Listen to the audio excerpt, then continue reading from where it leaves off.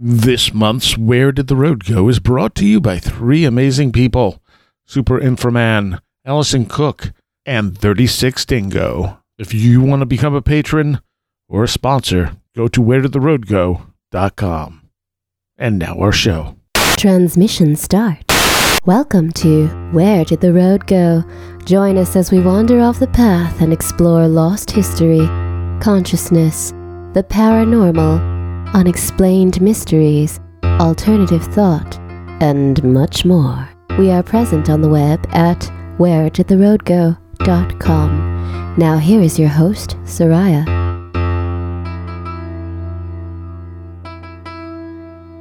Welcome to this edition of Where Did the Road Go? And tonight I have with me Super Inframan.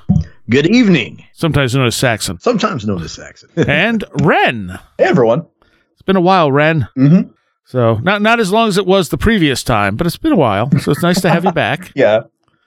We're mostly going to do some AMA stuff today. I had thrown out, just yesterday, I put up a thing for AMA questions. I got a bunch of them. But I wanted to address a couple other things first. The first one, much to my surprise, people seem very divided about Graham Hancock. And Graham's someone I've admired for a long time, so I missed that there were any issues with Graham Hancock. And one of the things that keeps getting brought up, and Chris wanted to bring this up in when we did the show on it, and a lot of people were attacking him for bringing it up, but we had talked about it prior, and because it keeps coming up, it seemed like something that should be brought up, which is like this whole racism thing, that if you're postulating an ancient civilization existed, it's somehow become racist. And I could see that, like with the Nazis, sure. I could see that even with ancient aliens saying, well, older cultures were too stupid to do this stuff, so aliens had to help them. But following the evidence and saying there may have been a decently advanced civilization that got wiped out is not racist.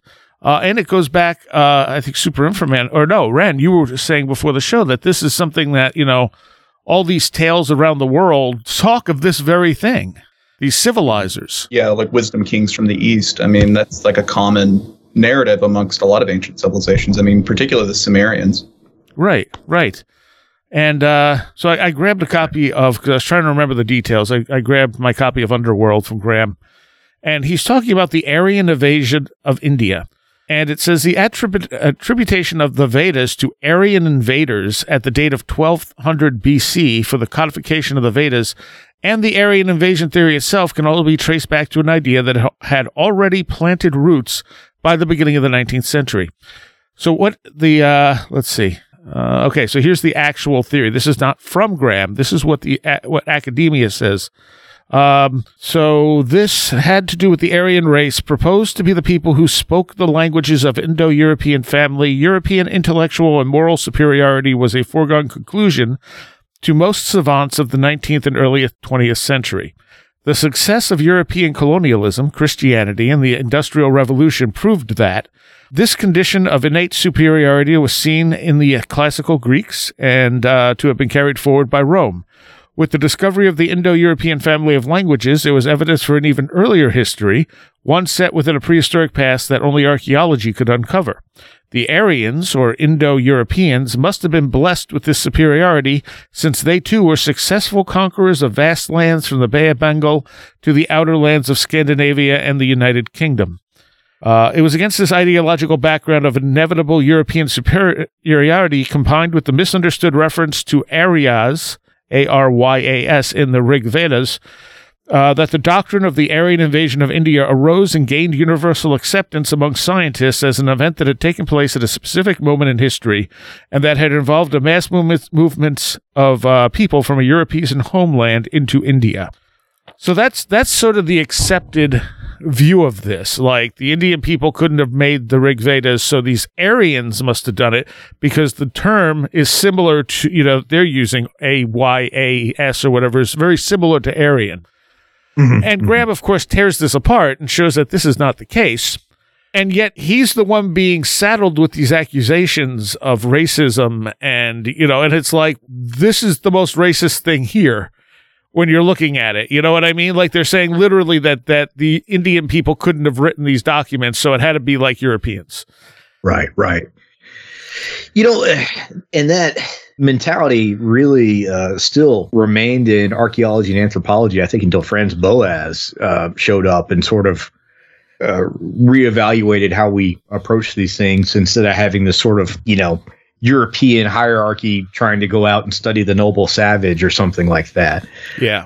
And that's been within the last 100 years, I think, that's been addressed anyway meaningfully, and it still hasn't gotten everywhere, But, I'm not even, I've said this offline, Graham is not somebody that I love or not somebody I dislike either, but I don't feel that it's implying any type of racism to say that, where I live suffered a disaster and somebody from down the road that I might have traded with or something like that along trade routes, we reached out to them. They came and helped us figure out how to rebuild because some of the people that did know how to, had our technological, and I'm saying technological very loosely because that can be lithic technology, passed away. And so it makes sense that you went and found neighboring experts to help you bring that knowledge back into your group of people. I mean, I think one of the challenges with this is when people hear Graham say civilization, they're thinking of some grand European singular society. Right. But when I'm listening to him, I'm hearing civilization as places all over the world, made up of peoples all over the world. And so, obviously trade routes are going to exist. You're going to have people next to you that, down the road, Bob may remember how to carve certain lithics. And then in my community, Sarah may still understand how to make certain types of fired pottery that last longer. Yeah. These are not, or they understand like how the stars move in the sky. I don't see that as being racist. I see that as mythologizing reconstruction after disaster. And that's the other thing. You see a lot of people attacking Graham saying that, oh, well, yeah, there were cars. We're all the cars. It's like, he's not saying that. He's saying that's not what he's saying. Maritime civilization, that this was a seafaring civilization that had a decent knowledge of astronomy and things like that. Mm-hmm. This is not that much of a stretch as far as I'm concerned. No, and I think as we get more into understanding, we talk about climate change and water rising, we'll probably see more evidence of this. I said this offline with both of you. I think in 100 years, this will be a accepted high level theory, but you'll never hear Graham mention a connection to it. No. Just like how the Younger Dryas being caused by a comet or meteors or whatever has already started to seep in. Like I hear that in academia circles fairly often with, no wincing or anything. It's just like, oh yeah, that happened, Yeah. And you're starting to see things about like Doggerland. I saw somebody talking about Doggerland the other day. And people really don't understand that there were vast swaths of land that existed within human history that are now completely underwater. Yeah. Because of, the retreat of the glaciers and the end of the Ice Age. Right. And it's entirely possible that those locations that are now submerged and have been submerged for millennia had civilizations that lived there, right? Because that would have been coastline at the time. Right. And humans have always settled along the coast. And it's not difficult to imagine that a lot of the, deluge myths or myths about flooding and things like that were a cultural memory of basically, huge areas of land and kingdoms and stuff disappearing underwater, like within the course of several decades. It probably wasn't overnight, but it happened quickly enough that it was, in geological terms, basically overnight.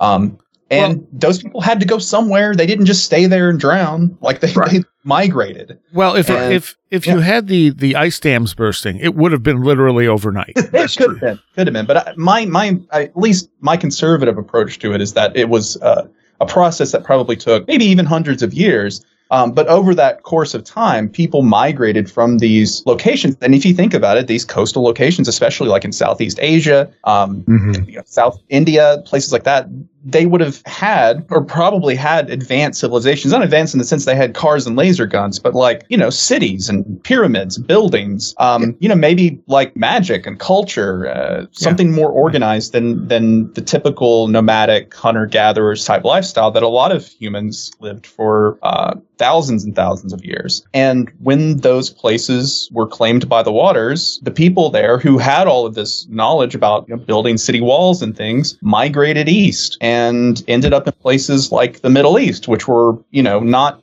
really deserts at the time. Right. And they taught the people that lived there how to build city walls, how to build temples. They taught them about religion and things like that. And running water. Literally say that. They say that that's what happened. Yes. They say these people came, these, sages came and taught us how to do these things. I don't see how that's controversial at all. Right. Or racist. Because I mean, at least in my theory, this is, it's not solely my theory. I picked it up from various sources, but these were Southeast Asians basically who came and taught these people these things. Not only that, but data's data. Whoever did it. It's not a matter of setting it to propel one person over the other. And of course that does happen, but in the end, the data is the data.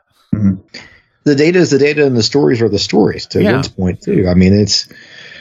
I don't know. I sometimes wonder if some of the apprehension to this idea that there was a cataclysm in recent history, saying that in quotes, of course, is that we don't want to think about that being something that happened so recently. Yes, definitely. Because it could happen again. Yeah, exactly. Like it's fine to think that the dinosaurs got wiped out 65 million years ago. But Right. to think about facing a deluge because of a comet or meteor that was 12,000 years ago suddenly means like this is very regular in a lot of ways. And we don't have a lot that we can do about it. And despite how advanced we are, we have left ourselves very open to things like solar flares. Yes. We're starting to pay attention to asteroids and meteorites and stuff, but solar flares we're still not protected from. And we get hit with a strong one, we're back to the Stone Age. We're real overdue for another Carrington event. Yeah. And boy, when that happens, That's it was it. bad enough when all the electronics people had were telegraph lines. It's going to be real bad when it happens again, given our it's modern technology. If it happens in a big enough area, it's going to destroy our civilization. Yeah. Or at least our ability. It's going to destroy all of our electronics that run our current very comfortable lifestyles. Yes, which is everything. Yeah. So the other thing I wanted to touch on real quick, just because I was watching it before we did the show, I rather enjoy, despite the reality aspect show of it, The Curse of Oak Island, because Oak Island always fascinated me. And I hate the structure of the show because it's so repetitive and so dragged out. But there's a few things that puzzle me here about this. So in the 10 years they've been digging there, they've found some really interesting things. Stuff that could potentially rewrite history of the history of early North America. It looks like this was a very busy island that something was happening on, and it could be as early as like the 1400s. So to me, that's fascinating. Like if they find anything really, anything that is valuable in the sense of historic value, that's what I'm interested in. Now, I understand they want to find a treasure because they've spent millions of dollars looking for it. My first question is, if they do find the treasure, are they even going to be able to keep any of it? My second question is, why do the people watching care about the treasure? Like, they're not getting any of it. Like, people are always like, well, they didn't find the treasure. And I'm like, who cares about the treasure? Look at all the interesting stuff they're finding. People like to live vicariously, I think, through other people's adventures. Yeah, for sure. Because, the Oak Island was one of those things I probably first saw in one of those, like grade school library books of mysteries, Yep. So the idea of them digging that up and always hearing about how it couldn't be dug up because of the planks that were put at different levels and all of that. I mean, it's so cool on some level, right? Yes. Yeah. So the idea that you can follow obviously they're not following a map here, but like follow a map to the X and dig it up and there's treasure there. Like, that's very satisfying in a way. So, I hope they find something. But, it's to your point, you don't want to disregard all of the other cool stuff that you find in the process. Well, and the other thing that always strikes me, and I don't see anyone on the show ever mention it, is why would they put an X where the treasure is? If you're going to hide something on this island, you hide it on the other side of the island, and then you put an X on the far side. Yes. And now that they're looking at the other parts of the island and finding all kinds of stuff, and I'm like, this is probably where you should have been looking to begin with. Right. Because even if there is treasure where this treasure shaft is, it might be minor stuff compared to what they're trying to hide. Oh, that's a good point. You know, that's a big distraction. Yeah, hide something really valuable, and then hide some gold and some stuff that you know people will be interested in. Put an X on it. That way, if they spend their time digging it, they're not going to look for the other stuff. But they've found buried roads on this place. They're finding all kinds of wharfs off the coast that are now underwater and stuff. I mean, it's really fascinating stuff. Huh. I just wish it wasn't in the reality show format. 'Cause, oh, my God. But anyway. Yeah, the only reason I haven't kept up with it is I get a little sick of the reality show aspect. It's just so dumbed down, you know. But yeah, I mean, the stuff they found is interesting, and I could care. Like I said, I hope they find treasure for their sake because they've put so much money into it. Mm-hmm. Someone had this year asked the Nova Scotia authorities or whatever. They're like, if someone were to find treasure, would they have to report it? And they said yes. And they're like, did anyone report it this year? And they said no. And the guy's like, well, no point watching the show. They didn't find the treasure yet. Aww. And I'm kind of like that, but that's not why I'm watching the show, A. B, this is a big TV company, you know? Like, they could very well have just asked Nova Scotia if they could wait on filing it until the show airs. Right. So, you know, I saw a story the other day about like a group of folks that had found like Roman coins, and they turned it into the museum, or whoever the authorities were. Listeners can look this up. And then they got robbed out of the museum the next day, or wherever it was stored. And so it was sort of like, oh, these people did the right thing and reported it, and then somebody stole it, or maybe they stole it back. That sounds about right. Yeah. All right, let's hit some AMA questions. I'm going to go to Discord here. The first response from Eddie G91. What product do you use in your hair? And you know what? I didn't know. I had to go look. And it turns out the answer is L'Oreal Elvive shampoo and conditioner. So there you go. They did say ask me anything, didn't I? Okay, so from Pan the Goat. This was more of a shower thought, but if you want to ask about this provocation, here it goes. What if every time someone invokes or conjures an entity, the veil of reality and everything else becomes a bit thinner inadvertently? I certainly think it does. But I also wonder, you know, this would be something I'm talking first because Ren's going to have a better answer for this than me. But I would also think that, you know, places where reality has been rendered thin can be repaired over time. You know, I have this pet theory about White Sands, where they were testing the Trinity test sites there.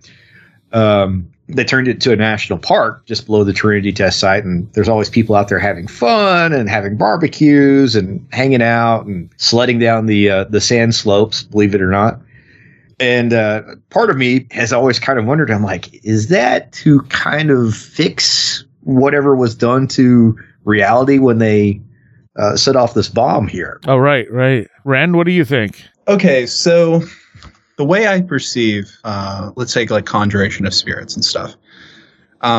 It's as if like it's as difficult for spirits to be here as it is for us to be underwater, right? So in a way, the way I conceive of it, at least, is that if you imagine our world as kind of an ocean, and the spirit world is on top of that, there's some places where the water is deeper, and there's some places where the water is more shallow. And I mean, grimoires talk about places that are more conducive to conjuration, usually wastelands, forests, far away from people, crossroads, abandoned buildings, caves, you know, lonely lake shores, that kind of thing. Yeah. Because in a sense, like, reality is more shallow there, and it's easier for things to dive down and stay longer. And I think that when you do magic, you're creating temporarily, let's say you're draining the water temporarily in the area that you're in, and making it easier for those things to dive down and spend a little time with you. But usually when you're done, you know, the water rushes back in. Right. Places don't stay drained, right? Because there's a certain, I guess, equilibrium there. And maybe over time, you can kind of haunt a place and make it weirder by doing things repeatedly there.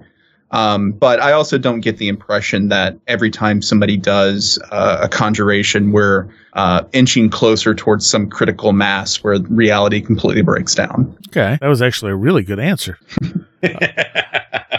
That's why I went first. Because you're right. I mean, there are some areas that are more sensitive to this stuff just on their own for whatever reason, and areas that are not. And that analogy of us being underwater, I think, is very dead on, because it seems like whatever these things are, they're moving from a more ethereal sort of plane. Mm-hmm.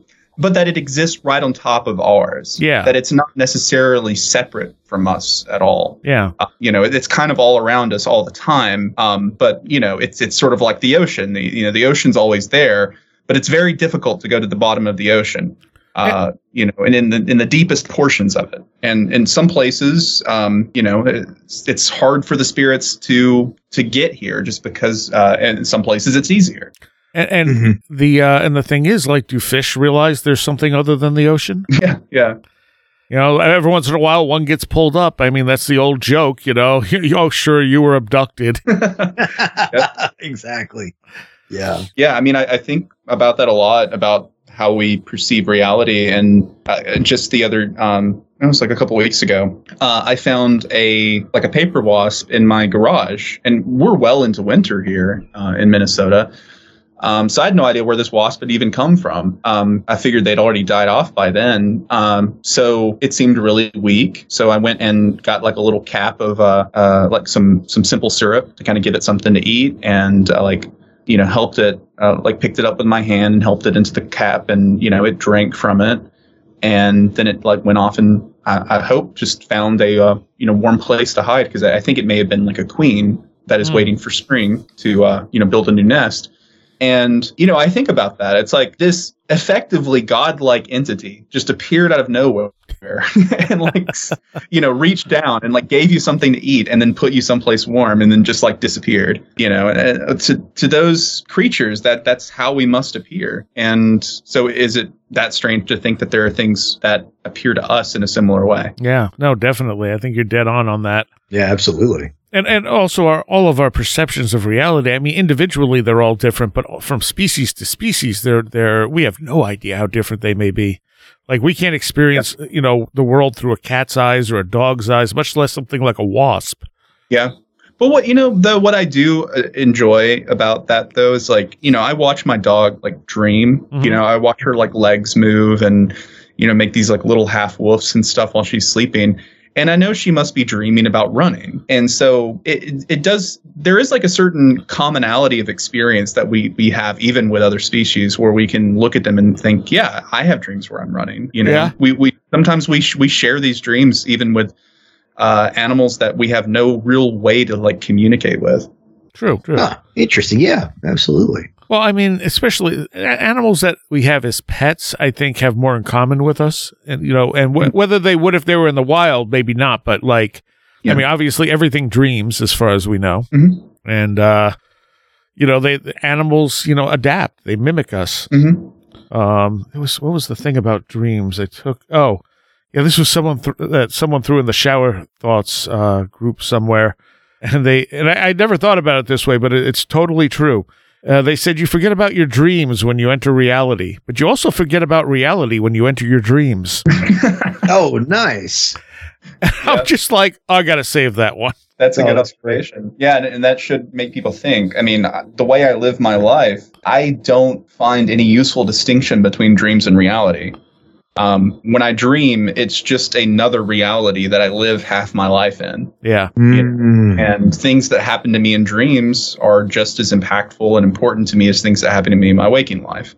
And I don't understand how other people don't live their life like that, or don't consider their dreams an important part, because most people sleep half their lives. So, this is a whole half of your existence that if you're not exploring and interacting with, you're just missing out, Yes. Oh, absolutely. Well, and it's interesting when you think about when you have dreams where you're someone else, mm-hmm. and you feel like you've always been that other person or whatever it is you're dreaming of yourself as.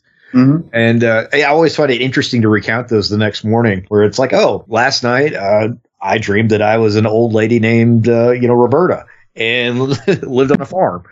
And I'm like, and it never during the dream crossed your mind that this was odd because, it's got no point of reference to your waking life. Right. Yeah.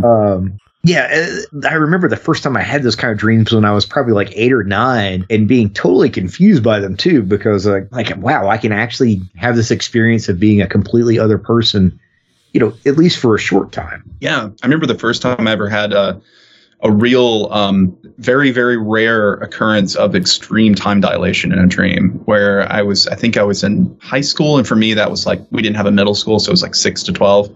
I was 6th or 7th grade, and I had a dream. And in the dream, I was like a nomadic person in the desert, in like a yurt, camels and stuff, like traveling through the desert. And I stayed as that person and in that life for like, I don't know, like 3 to 5 weeks or so. Wow. It was like a significant amount of time. And like in that time, I went to sleep, it was like bizarre. And I remember when I woke up, I was just like, what was that? Like, I just spent like like almost a month in this other life. And then that really fascinates me because I'm like, if you could figure out what is going on there, like the possibilities there are really crazy. Like you could read every book. Like if you could slow down time and go into a dream and be in that dream for 10 years and just do research or whatever and come back. I mean, I know, like, it's funny enough. I actually heard this on the Joe Rogan show, speaking of Graham Hancock.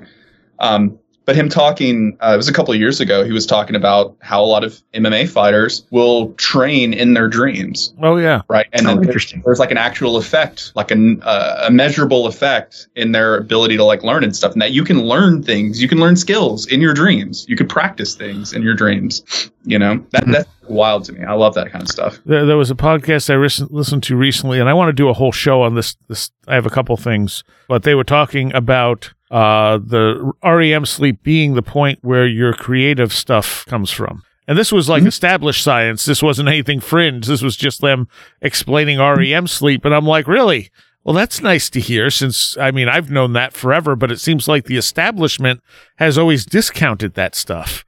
Yeah. People are always told, oh, your dreams aren't important, or there's that whole meme that, your dreams are the most boring things to other people. You should never tell other people your dreams or whatever. And I think that's all nonsense. Like, your dreams are important. If you can, you should keep a dream journal, and you should tell other people about your dreams. Yeah. Just not Joshua Cutchin. Yeah.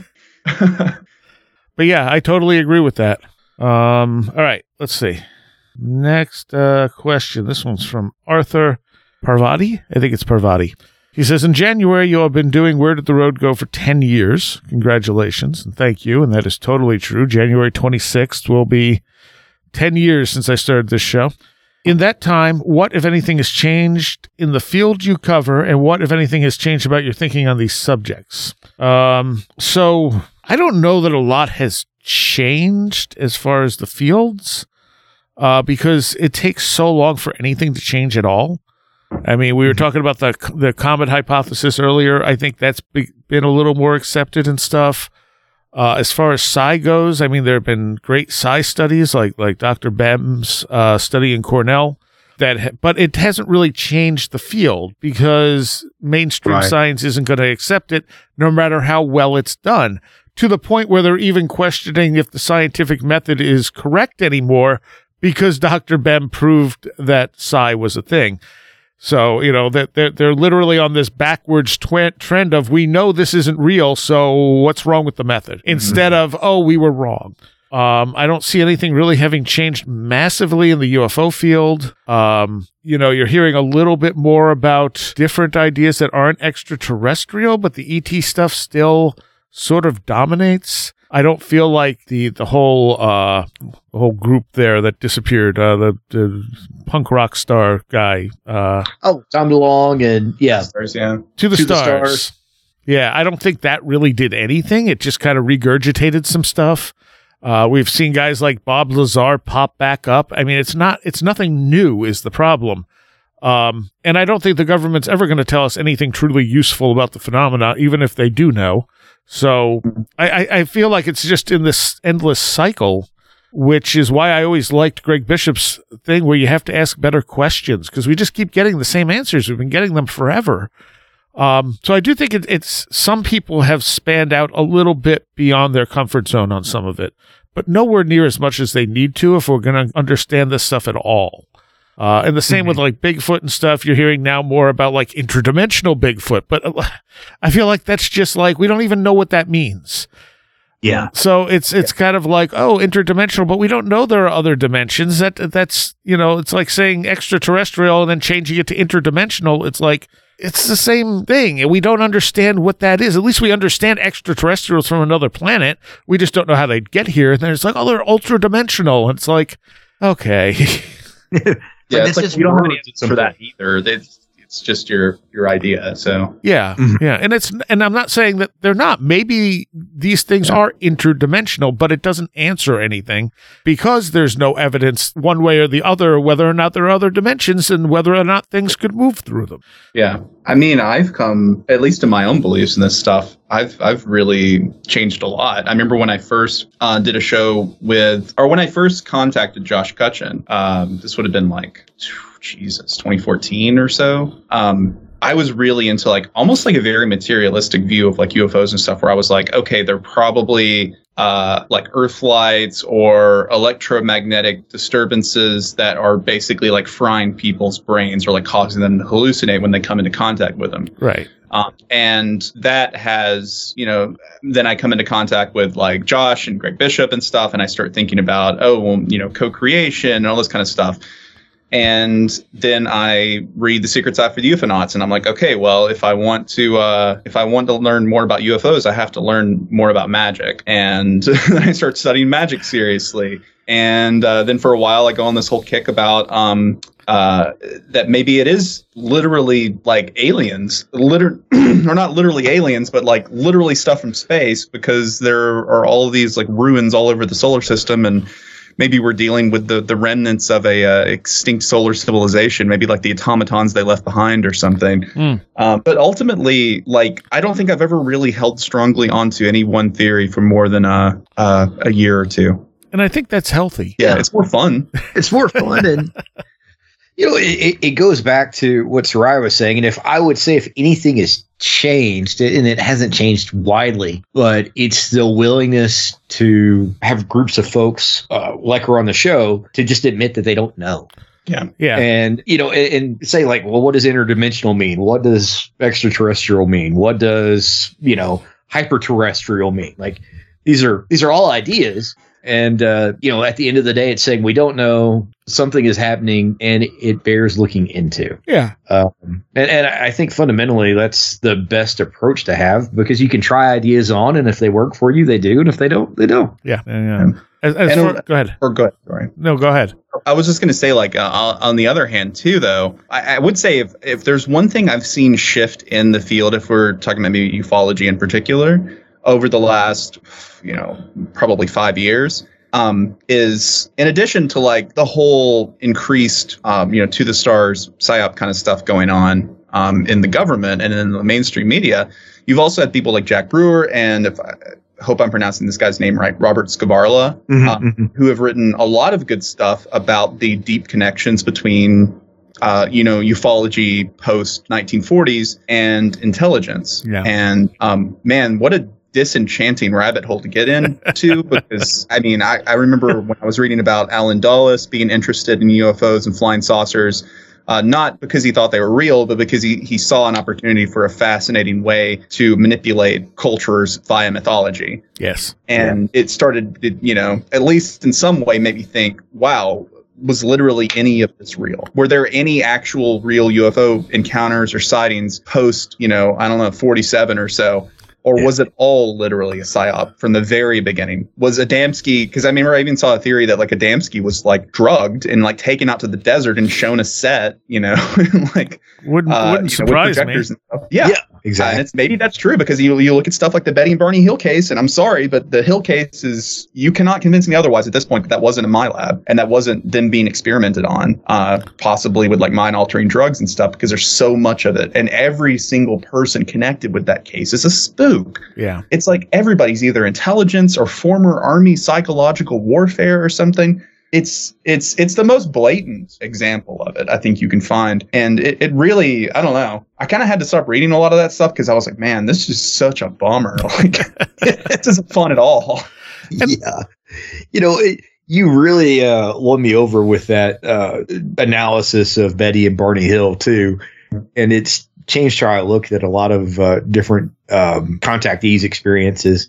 Mm-hmm. And Dulles was a CIA director, gosh, for how many years? A long time. For a while. A long time, yeah. Yeah. And it can kill the mysticism sometimes, because one of the things I love about all of this is not knowing. Mm-hmm. And, when you take the magic of, and I'm saying magic not in the magical sense, but magic in the sense of just out of the ordinary, mm-hmm. and suddenly it turns into social manipulation in a different way. Yeah. It's like, oh, man, that sucks. Yeah.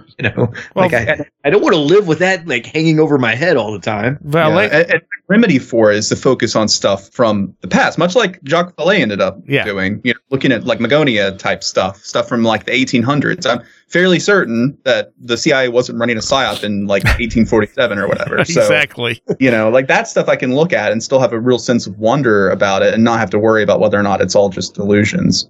Right. I think what happens with it is a hint sometimes. I mean, because there's the real blatantly obvious stuff like the Serpico stuff. Mm-hmm. But when someone contacts you and says, "Oh, I had this experience," and they're kind of, unsure whether they want to talk about it, that feels less like a PSYOP and more like, especially if it hits some personal stuff with them, that feels less PSYOP-y and more like the shamanistic type of stuff I would expect. Yeah.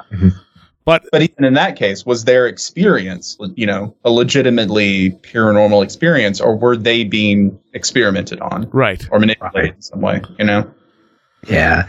And with Betty and Barney Hill, one of the things that it crossed my mind was, if I were in charge of trying to create different experiences for people, say I was at MK Ultra or something like that, I might try to target one group of people or one couple and say, I'm going to make them have an experience of an alien. But it might be that, another of your targets for your experiment is, I'm going to see if I can make them have a religious experience. Mm-hmm. And I'm going to make this person have the experience of, something bizarre happening in their house or something like that, stuffed animals are trying to attack them. I don't know.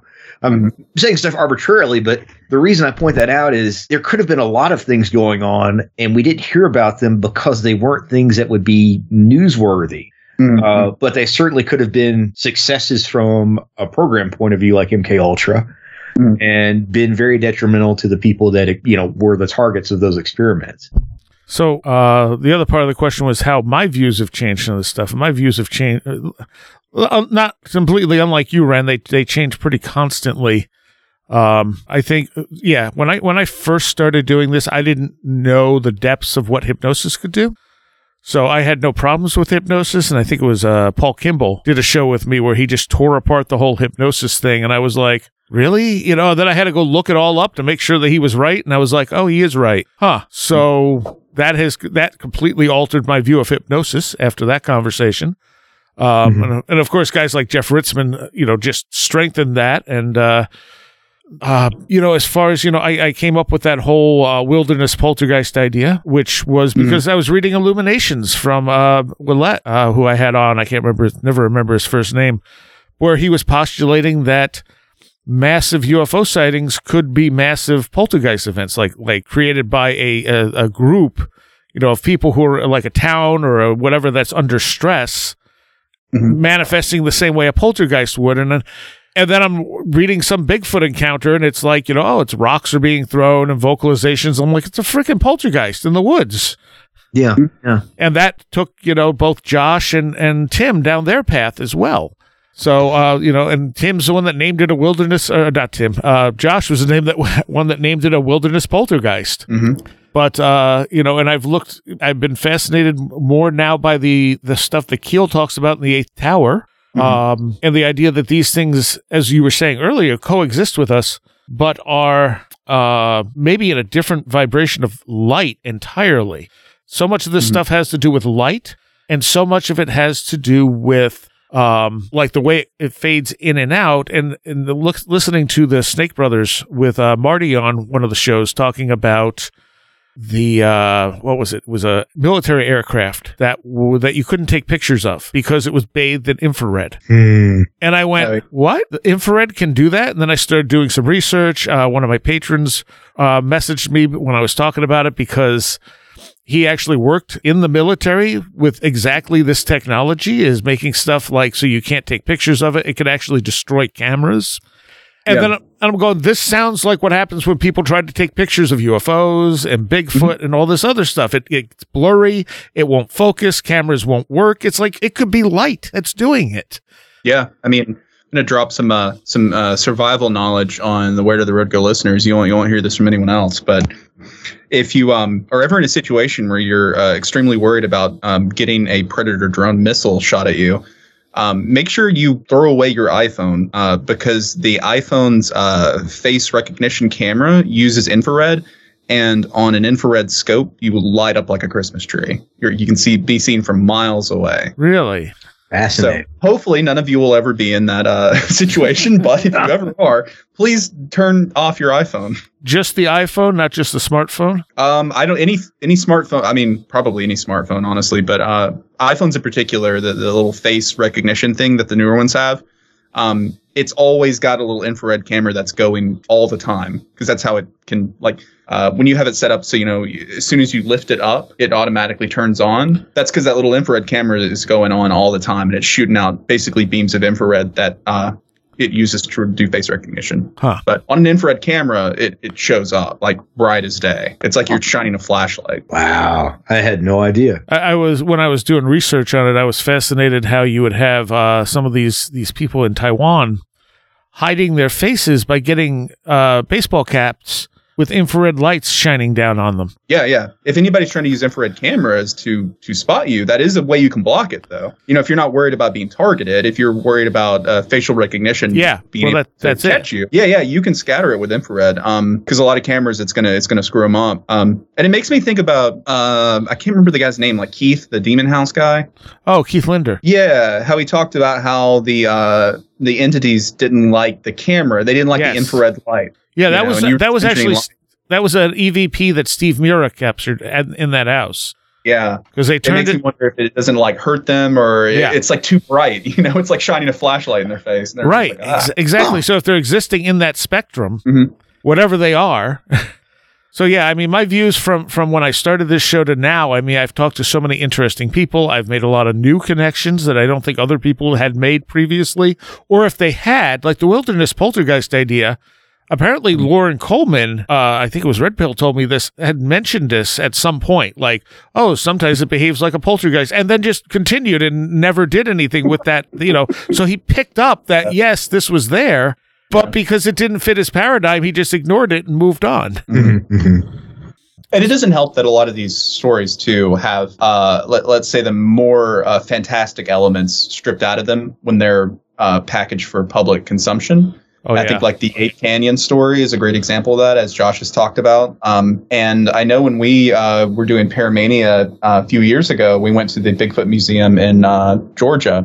And the operator of that, the guy who owned it, told us that the majority of the reports that he gets involve some sort of paranormal element, right? Bigfoot's like floating through the air or has bright shining eyes or disappears, Right. He says more cases are like supernatural like that than cases that are more, grounded or sort of like, oh, I saw like a big animal in the woods. And, he told us flat out that, the big Bigfoot organizations, they throw out those reports. Yep. They completely ignore them because they want to be accepted as like serious scientists and want to be respectable and everything. And you can't have all this weird paranormal nonsense in your big ape in the woods narrative. Yeah. I mean, one of the reasons I started this show is to be able to talk to people about this stuff. And I think I've gotten way more out of that than I ever expected. Because, I mean, people out there's some people out there who have great ideas, and then you take that and you mix it with other ideas, and it's like, hey, why has nobody put this together before? Yeah. I think a lot of the problem, I mean, what I think of when you told me that Lauren Coleman story is that a lot of people, especially people who like make their living out of this and the lecture circuits, writing books and stuff, they find a certain audience that wants to hear a specific kind of story. And so they can't just change the way they think about stuff all the time because they're having to sell their ideas and they're having to make their ideas marketable. And that's one reason I'm glad that I don't run my own podcast. I don't really, I'm not relying on the lecture circuit to make a living and any of this stuff. So I can just kind of like believe whatever I want to, and I can put whatever ideas I want out there, and I can be very flexible with the way I view this stuff. Because, I don't have to worry about Patreon. It's kind of nice. I mean, I don't see how you do it, Soraya. It's like, I'm glad that you don't care about that kind of stuff. But a lot of people do. And, they won't go out on a limb and they won't say anything controversial because they're scared that they're going to lose subscribers. I have to be honest with stuff. I just how I am. And I will listen to people that I don't agree with. I don't have a problem with that because I don't know. I could be completely wrong about everything. I mean, because we don't know. Yeah. And that's the truth of it, because we don't know. So how am I any more right than someone else? Now, they're so tribal with their ideas on this stuff. And it's like, over the last couple of years, I've just taken the stances. I'm going to believe whatever the most fun thing is to believe. Because I'm not going to be able to provide any evidence of this. And I doubt anyone else is going to find any evidence of this stuff either. And in a way, I don't want them to even find evidence of this stuff or figure it out, because that would be so boring. Right. Right. Can't have fun with it then. Well, when I'm talking about the light stuff, I mean, I find evidence to support this, which is better than, say, the evidence that these things are extraterrestrial, which I feel is one of the weaker theories. And comes more from expectation than evidence. It's like we see something flying in the sky. Well, clearly it came from outer space. And it's like, I can see how you could draw that conclusion, and maybe it did. But there's nothing that actually points to that. Yeah. And I mean, I've even been talking to one of my friends about this lately.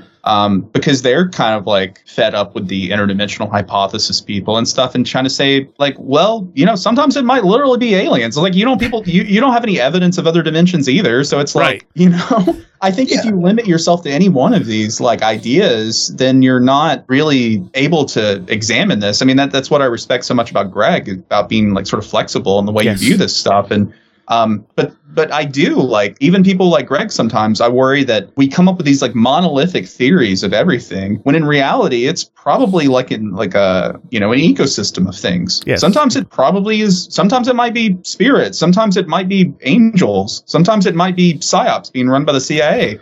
Sometimes it might literally be an alien spaceship from another world. Yeah, you gotta stay flexible. All of the above. Yeah, and that's exactly, and some of it may be stuff we've never even imagined. Yeah, yes. Exactly. Yeah, some stuff may be stranger than anything that you could come up with. I am happy that Josh. I don't know. I don't think he actually got this idea directly from me. I'm trying to remember if we talked about it in our long car ride from Nashville to Anniston, Alabama. But in his latest books, he was talking about the idea that it could literally be aliens, but aliens, for want of a better term, astrally projecting. Right. Like alien having an out-of-body experience and coming here to explore. And that's a drum I've been banging on for years because of all of my out-of-body experiences, and realizing that in that state, I'm not limited by physical laws, and things like speed of light don't matter. And I was like, why would anyone build a physical spaceship to travel the cosmos in super slowly when you could just project wherever you want to go instantly? And, it stands to reason that if there is life on other planets, which there probably is, they might also dream, and they might also be able to travel out of their bodies too. And why not, come to another planet where there are other people who can do that? It seems like a natural way to explore the universe that makes more sense to me, just based on my own personal experience, than literal physical spaceships. So it was fun to see Josh running with that. I believe in the Seth material. Seth says the first contact we will have with life from another planet will be via telekinesis. Yeah. And it's one of the few predictions he made, and I think he said it would happen in 2003 or something like that, and it would be someone in Australia, and they wouldn't know that they were actually communicating with someone on another planet. Yeah. I mean, it's been a pet project of mine over the past couple of years to try to explore that more and see if I can make contact with not an alien or an angel or a spirit or whatever, but some extraterrestrial sorcerer who's traveling here, and I want him to teach me the magic of his planet, right? See what spells he knows that I don't know. How's your how's that gone for you so far, Red? I haven't met anyone that I could verify that was what was going on. I've certainly met a lot of things out there, but I don't know if any of them were an alien sorcerer. Right. Oh, fascinating. I guess the other thing I've looked at differently now is time, especially after that whole like sort of mechanism idea I put out there which comes from Dr. Bem's work, that information does travel backwards, which implies that, things like banshees may not so much be like precursors of something as much as someone picking up that something bad is going to happen. That information, that emotion gets projected backwards, and then they're basically creating a poltergeist, which is the banshee, because they can't directly, consciously process that information. Yeah, that's definitely been an evolution in my views on psi, that things like psi and magic in a lot of cases are paracausal in nature. It's effects without causes and causes without effects. Or that they're simply traveling in a different direction. Yeah, exactly. It's, you have the effect happening in the present, but the cause is in the future. So therefore it's paracausal. And I think when I started this, I would have said that we live in a multidimensional sort of like, every choice branches a new reality type of idea. And the problem I always had with it is the number of realities you would have to have. That seems like just too many realities, but at the same time, if that's how the system works, that's how the system works. I mean, when we look out to space and see the number of galaxies out there, I don't think it seems as crazy of an idea. However, now I lean toward things maybe being a little more controlled, like set, not completely, like we still have free will, but that, it's within a certain paradigm. Yeah. I mean, I ran through that like a year or two ago, or, I was looking at all this paracausality and stuff and thinking, well, if I do a successful magical ritual to make something happen and it happens, does that mean that it was just going to happen anyway? And the entire reason I did the ritual is because I knew in the future that it was going to happen. Right. Like, did I actually change the course of events? And what I basically came out of that thinking was like, I have no way of telling this. I have no way of like observing this happening out because I exist in 3D space that follows the thermodynamic arrow of time. Right. My perception is based on like the laws of thermodynamics. And so ultimately it doesn't matter. I have to approach living as if free will and things like were real, even if they're not, because otherwise I feel like you just fall into nihilism. Right. Yeah, absolutely. Okay, we got to take a quick break. We'll be right back. And in this break, I'm going to introduce something new. So people keep asking me for recommendations, particularly of podcasts, but other stuff as well. So every show at the mid-show break, not only are you going to get the contact info for the show, but also I'm going to make a recommendation of something I like. In this case, it's going to be a podcast. It's an audio fiction podcast called Red Valley. Now, this is a little sci-fi. It's about cryogenics, and it's also really funny. I thoroughly enjoy this. It's quick-witted. It's well done. They have 2 full seasons out, and they're working on their final season.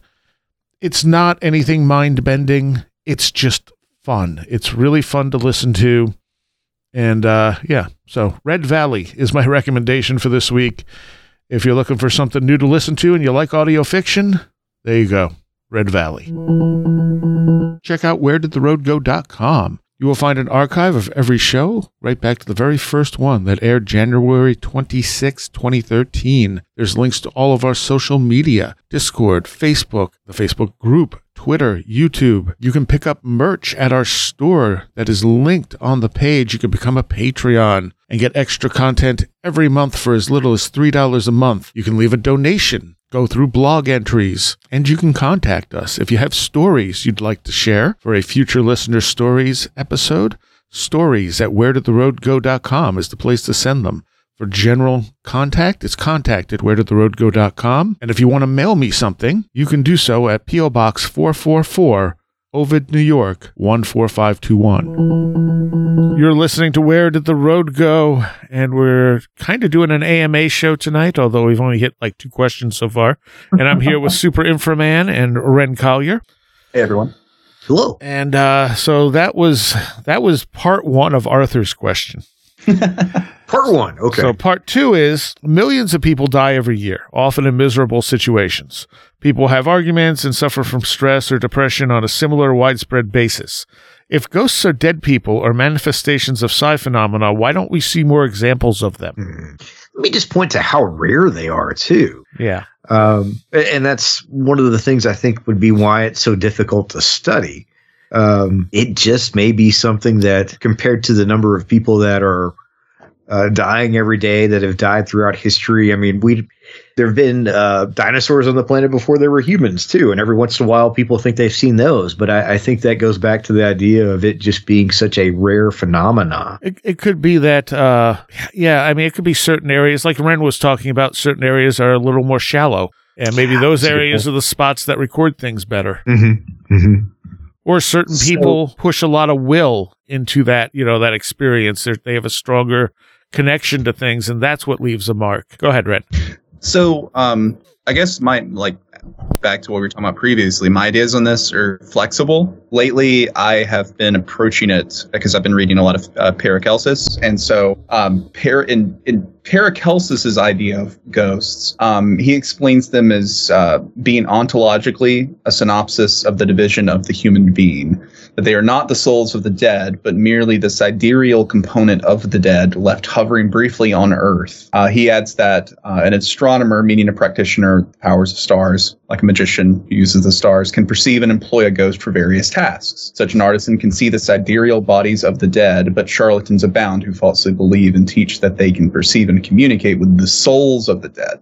And this basically goes into his idea about like what the soul is, like how, you have your existence is made up of three elements, salt, sulfur, and mercury, and that this makes up like the body, the soul, and the spirit, but that like your spirit and your soul are like two separate things. They're not the same. And, this is just a philosophical framework. It's just a way of looking at the universe. I have no way of proving that it's quote unquote real, but that's at least how I'm approaching this. So to sort of answer his question, like the reason we don't live in a world that is completely saturated with ghosts is because they're not the souls of the dead. They're just sort of this shell that gets left behind briefly after someone's physical death. Why do you think some stick around? Because I agree with you on that. Why do you think some stick around longer than others? Because you got like those castles where, where the stone tape theory kind of works, where you see something just going through its motions. Yeah, I mean, I think in those cases it is almost like stone tape. It's like a recording, a playback of something happening. Yeah. Although I think it's possible too, though. I mean, maybe it's not really like panpsychism, but in that same sort of idea, it's possible that these shells could take on sort of their own existence, right? Like most of these shells just sort of fade away, with time. But maybe some of these shells that are, they did just by virtue of hanging around or their will or whatever, they sort of develop their own identities. They're almost like a clone of the person who is now dead and moved on, Yeah. Well, what I find interesting, too, is when you have hauntings that turn out to not actually reflect anybody that was alive there. Yeah. And how does that fit in as well? And I don't know if that's our assumptions about how a place should have been haunted, sort of stacking on top of itself. Yeah. Or what? The Tulpa idea. Yeah.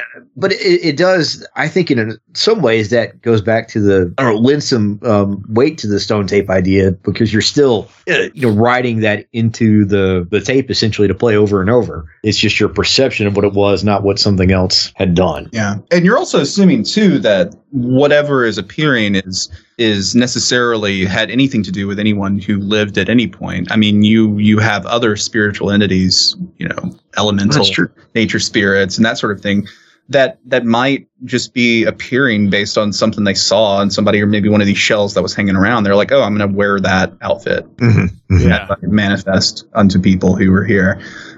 So yeah, there's like an ecosystem of these entities, and they're not all human or have anything to do with humanity. The New Theories book, where I'm trying to just put a collection of different ways to look at all these different phenomena. The only chapter I have even remotely done is the ghost chapter, and it's pretty much the size of a small book, because there's so many different ways to look at ghost phenomena, and it's almost certainly not all the same thing.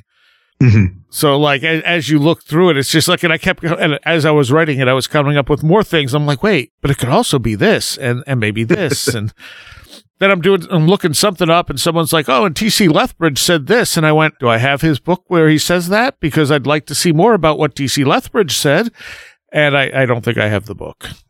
And for some reason, his stuff goes for a fortune. But yeah, I mean, ghosts, and maybe they are there. Maybe this stuff is all there. We're just not sensitive enough to see it. Yeah, and taking it back to the time thing you mentioned, I mean, there's that story that's in John Tenney's Realms of the Weird podcast, where he talks about this woman who, like an older lady who was having a haunting at her house that he investigated, in which handprints of little children were like showing up on the walls, and she was like hearing these like children running around, and it was really strange because no family had ever lived in that house before her. Right. And she passes away, and a few years later, a family buys that house, and they have like 2 small children, and it's like, they weren't ghosts. Maybe was she just seeing what that place was going to be like in the future? Yeah. Leading back through, I think there was another story, too, which was similar, where someone kept seeing this woman walk down the stairs and at some point met their neighbor who lived a few houses down, and she used to live in that house. And they were like, wait, you're our ghost. Let's see. So I think we have time for one more here, which from Illuminati. This one's definitely a good one for you too. Is magic an art and must change to stay relevant, like music and cinema, or is it a science, and what was relevant 100 years ago is just as valid now? Yeah, I'm going to jump in first because, again, Rin's going to have the better answer here. And I don't want us to end on yeah, me too, Rin's right. For me, because I haven't done a lot of traditional magic, I got brought into this through chaos magic more than anything else. And looking at how art itself becomes a magical ritual, I don't think that it has to evolve. But I think sometimes just by the virtue of having these methods of magic that have existed for centuries, that have been tweaked and perfected and repeated over and over, they do become more powerful in a way. But at the same time, when you find things that are extremely meaningful for you, you can sort of substitute that in place of some of the more formal approaches to magic. Mm-hmm. I'm going to dip into the well of analogy to explain this in a way that hopefully makes sense to people. Hopefully it's relatable. But think about cooking. Cooking is both a science. It definitely is a science. There's a lot of chemical processes that go into cooking that determine, how a recipe turns out. But it's also an art. There are chefs that make food better than, say an amateur cook. And they can express themselves artistically in the dishes that they make. And I think magic is similar to that. There are certain first principles that are always true and have always remained true and are reflected in a majority of traditions. Similar to how, eggs act as a binding agent in a lot of, baked goods. Can you substitute eggs, or can you substitute something else for eggs in recipes? Yeah, you can. There are substitutes, but you need to know what you're doing in order to make those substitutions. If you think of grimoires and stuff as cookbooks, if you're a person who's just learning, you've never really cooked anything in your life, you're just trying to learn how to cook, right? It probably behooves you to stick to the recipe, because you aren't experienced enough to know what you can substitute, to know what you can change, and still end up with something that is palatable, that people can eat. Mm-hmm. Similarly in magic, it can be better to kind of follow the first principles that have been laid out. And you can find, a method or a tradition or whatever that speaks to you and that you vibe with, and do that, because the more you study this stuff, the more you'll realize almost all of these different traditions, they all have the same first principles. They all have the same basic structure to ritual. There's a banishing, and there's an invocation, and then there's evocation, and then there's license to depart. They all sort of work basically the same way. They just have different flavors to them. Mm-hmm. Just like how the principles of cooking are the same across all different types of cuisine. Each cuisine has its own unique flavor, and you got to find the one that you like the taste of. But, so you have a science, but you also have an art. Okay. That was awesome. Yeah. I knew that was a good question for you. I mean, yeah, I don't really have anything to add to it. You pretty much said it. Huh. All right. I also come at it from a chaos magic perspective, which wasn't really intentional. I didn't know chaos magic was a thing. The way I approached magic was, I don't like all this pomp and circumstance. Can I get rid of that and still get effects? Mm-hmm. Yeah. You don't have to use Julia Child's, The Art of French Cooking to learn how to make a loaf of bread. Right. You can make a loaf of bread in a lot of different ways. And ultimately, too, I have a very pragmatic approach to magic. Like, I'm not in magic as a mystical, philosophical kind of thing. I'm into magic because I'm trying to get results. I'm trying to make changes in the universe, in conformity with my will. And if you're getting results from your magic, if you're doing a thing and you get results from it, then you're doing something right. It doesn't matter what you're doing. If you're getting results, you're getting results. Right. So, use that as your pole star when you're learning magic. But my only suggestion to people, especially if they're a beginner, is pick something that's established and something that has easy to follow recipe, and just try to stick to the recipe as best you can. And the more you learn, the more you'll be able to improvise and cut out the stuff like Soraya's talking about. Mm-hmm. Mm-hmm. All right. We might be able to squeeze one more in here. This is connected to stuff we were just talking about. What do you make of the crypto-terrestrial hypothesis? Not extra or ultra. There seems to be an uptick of mentions these days on it. That was Mac Toney's idea, really. Mm-hmm. And, it's as good as any other idea that these things come from, our own planet here with us. Like a hidden civilization, if I'm not mistaken. Yeah. I love that book. It's not very long. And if anybody's interested in reading Mac Toney's book on crypto-terrestrials, check it out. And he's very good about saying, this is just an idea. This is not necessarily something I believe or don't believe. And it's a really good, quick read that just asks you to look at things from another perspective. But, it's always possible. I'm kind of curious about the idea popping up because I think it's sort of people trying to make sense of UAPs lately.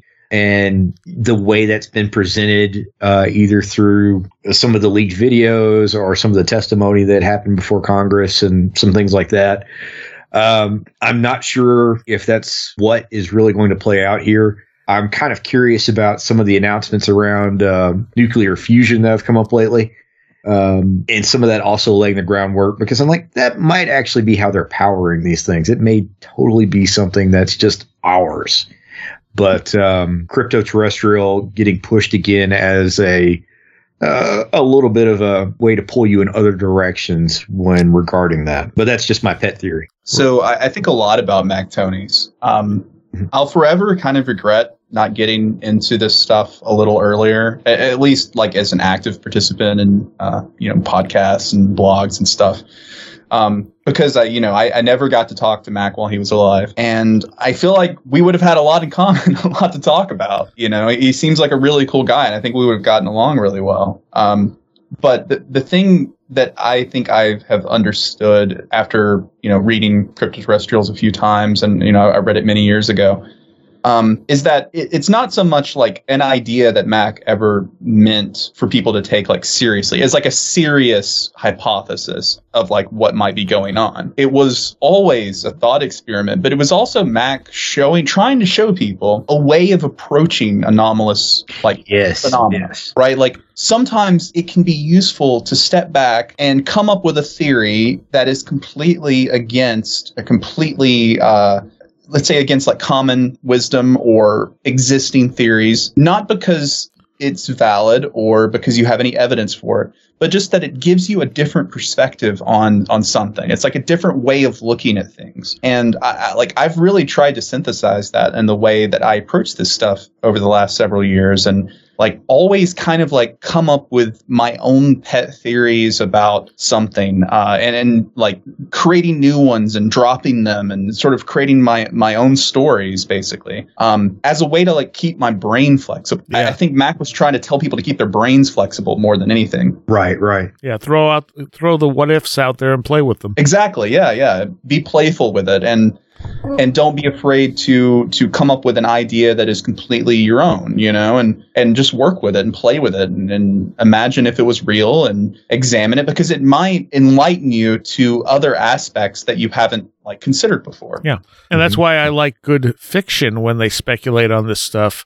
Like, it doesn't have to be realistic. It just, like you throw an idea out there and you go, huh, wait a minute, Yeah. I mean, honestly, Soraya, like Archive 81, the podcast, not the awful TV adaptation. I didn't think the TV was awful. It's so bad. We'll have to talk about that later. It's so bad. James Wong can kick rocks for all I'm concerned. But the Archive 81 podcast really opened me up to a lot of new ideas and like the occult and how I approach the occult and ideas about magic and stuff. And that's, fiction. It's completely fiction. A lot of the stuff in it is, not like any ritual that you'll find in any, actual book of magic. And it's interesting and like the way it approaches, entities and interactions. And it's like changed the way I think about interactions with spirits and what spirits interact with people for, and the idea of how powerful stories and narratives are just in shaping reality. And so, I definitely agree with you there that like good speculative fiction can really change the way you think about this stuff. And if I'm not mistaken, those guys don't believe in anything paranormal. But they wrote something that's perfect for that type of speculation. Mm-hmm. Yeah. I mean, anybody who is like a magician or interested in the occult, like season 3 of Archive 81, the podcast is so good. All right. Well, we're just about out of time. So, Ren, tell people where they can find you. Yeah. So I have the website at liminalroom.com. It has some of my contact info and other podcast appearances. So feel free to drop me a line. I also have just a personal Discord with like-minded people on it, a lot of like practicing magicians and stuff. So if you want to jump on there and ask me questions about magic, I'm happy to talk to you. And the link to that is also on my blog. All right. And Super Inframan. I'm just hanging around Instagram these days. And I'm around the Discord a little bit too for Where Did the Road Go? All right. Awesome. Thank you both. Thank you, sir. I'd like to take a moment here to thank all of my Patreons, because without you, this show would not be what it is. And I want to give a special shout out to those of you pledging $10 or more. Allison Cook, Super Inframan, 36 Dingo, Chuck Shutters, Leanne Cherry, CJ, Tim, Andrew Nichols, Matthew Sproul, Christine, a blue second-gen MR2 drifting around a Japanese mountain, Patricia Giaquinta, Alex Whitcomb, American Rambler, Andrew Maines, Ann Witowski, Barbara Fisher, Beverly Williamson, Big Boy Lemona, Charles Davis, Charles in Florida, Land of the Crazy and Communicable, Christopher Ernst, Craig Cicernos, Illuminati, Craig Parmenter, Diane B., Empty K., Eric Todd, J., James Lattimore, James Lindsay, Jim Pyre, John Bracken, Carla Mahoney, Kevin Schreck, Cool Kitty, Kristen L., Laser Printer Jam, Lauren McLean, Linz Jackson K., Luke Osborne, MJ Armstrong, Jim and Sophie, Mark Brady, Matt in Delaware, Oli Andre Olar, Patricia W., Paul Jeffries, Philosopher of Mirrors, Ray Benedetto, Riker and Stark, Ron Dupre, Sam Sharon, Stacy Sherwood, Tactical Therapist, Taylor Bell, Thunderboy, Tyler Glimstead, Verosh K., Vincent Trewell, Walker, Will Gebhard, Will Powell, Ren Collier, Stephen D., Amber Hall, and Craig Sagastumi. I thank all of you for the incredible support. There is a Patreon segment following this. I'd also like to give a shout out to my new patrons this week: Elizabeth W., Stuart Lloyd, Advanced Fire Magic, and Robert Walsh. And I appreciate each and every one of you. There's always extra stuff on the Patreon, and so end of the year stuff coming up just for patrons. thank you for supporting the show. And thank everyone out there for listening. We're coming up on 10 years. So that's kind of cool. Never thought it would get this far. And hopefully a lot further to go. Now, I'm going to take you out with a Christmas song. Possibly my favorite Christmas song, although I really do like the H.P. Lovecraft Historical Society Christmas albums. Those are fun. But this is from a good friend of mine who is a band. It's just him. It's called Worm Quartet. And he wrote a song a few years ago called The Worm Quartet Christmas. And it's weird, and I love it. So I'm going to leave you with this, since some of you are going to be hearing this right around Christmas. And so this is for you, a Worm Quartet Christmas, www.wormquartet.com if you want to find out more from him. And I will see you next time.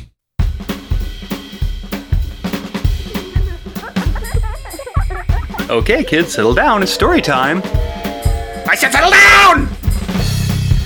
That's better. 'Twas the night before Popesting, and all through the goat, the croutons were twirling like tits on a boat. The scarves of young bellhops were basted in phlegm in the hopes that Tom Brokaw would grow on a stem. The milkman was throbbing and glaring at clamps, while erstwhile gophers molested his lamps. And I and my carrot that made me lick spheres were spanking a nun underwater at Sears.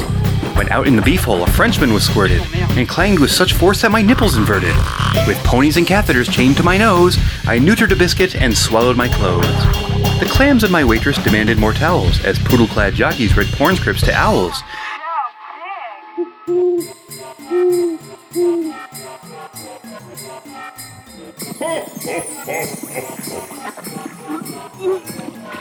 And there, on the perfectly boneless horizon, a vomiting duck made me switch to Verizon. The voice of my thermostat cut through the night like a fat Presbyterian licking a kite. It promised me hampers of mayonnaise and sorrow, and belched like a barnacle baptized by Charo. On kiwis, on forklifts, on poultry and nipples, on youpers, on poopers, on commies and cripples, to the nostril of glee, to the concubine planet, now Marmaduke, Marmaduke, Marmaduke, damn it! As elk-flavored media gargled in pain like a murderous thermos of pork in the rain.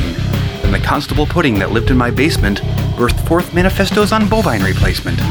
And then, like the screech of a bucket of toast, when a rectal kaleidoscope comes in the post, a warm feathered hat made of anger and meat threw a cat through my face and glued fame to my feet.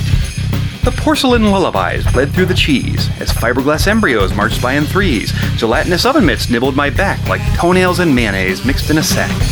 Bouquets of gay trapezoids buttered a cop, while Spaniards and circuitry bred in a mop. And the thunderous anthem of blackheads in June destroyed mice with a Q-tip that pooped in your spoon. As pompadour polishers piddled a prayer and sodomy nuggets sewed poems to a bear, electric aristocrats rendered in fleece all the vestibule wrestling pogo police. With a cuddly anvil held tight to my butt, I deflated a taco and called it a slut. The Parmesan poodle clock puckered in pain, like a puddle-clad henwife ingesting a train. Testicular tomahawks burned through the beans as the omelet capacitors strangled their spleens, because spaying a turnip may tickle a tank, but the sex you can bake is the milk you can spank.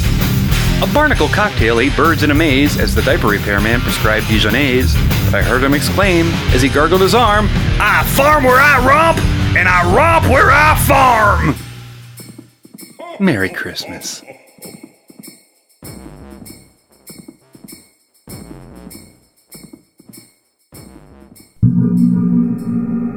You have been listening to Where Did the Road Go? This show is made possible in part from our Patreons, and we thank you and everyone listening for helping us continue this exploration of the strange. You can always find everything Where Did the Road Go related at www.wheredidtheroadgo.com. And thank you so much for your support.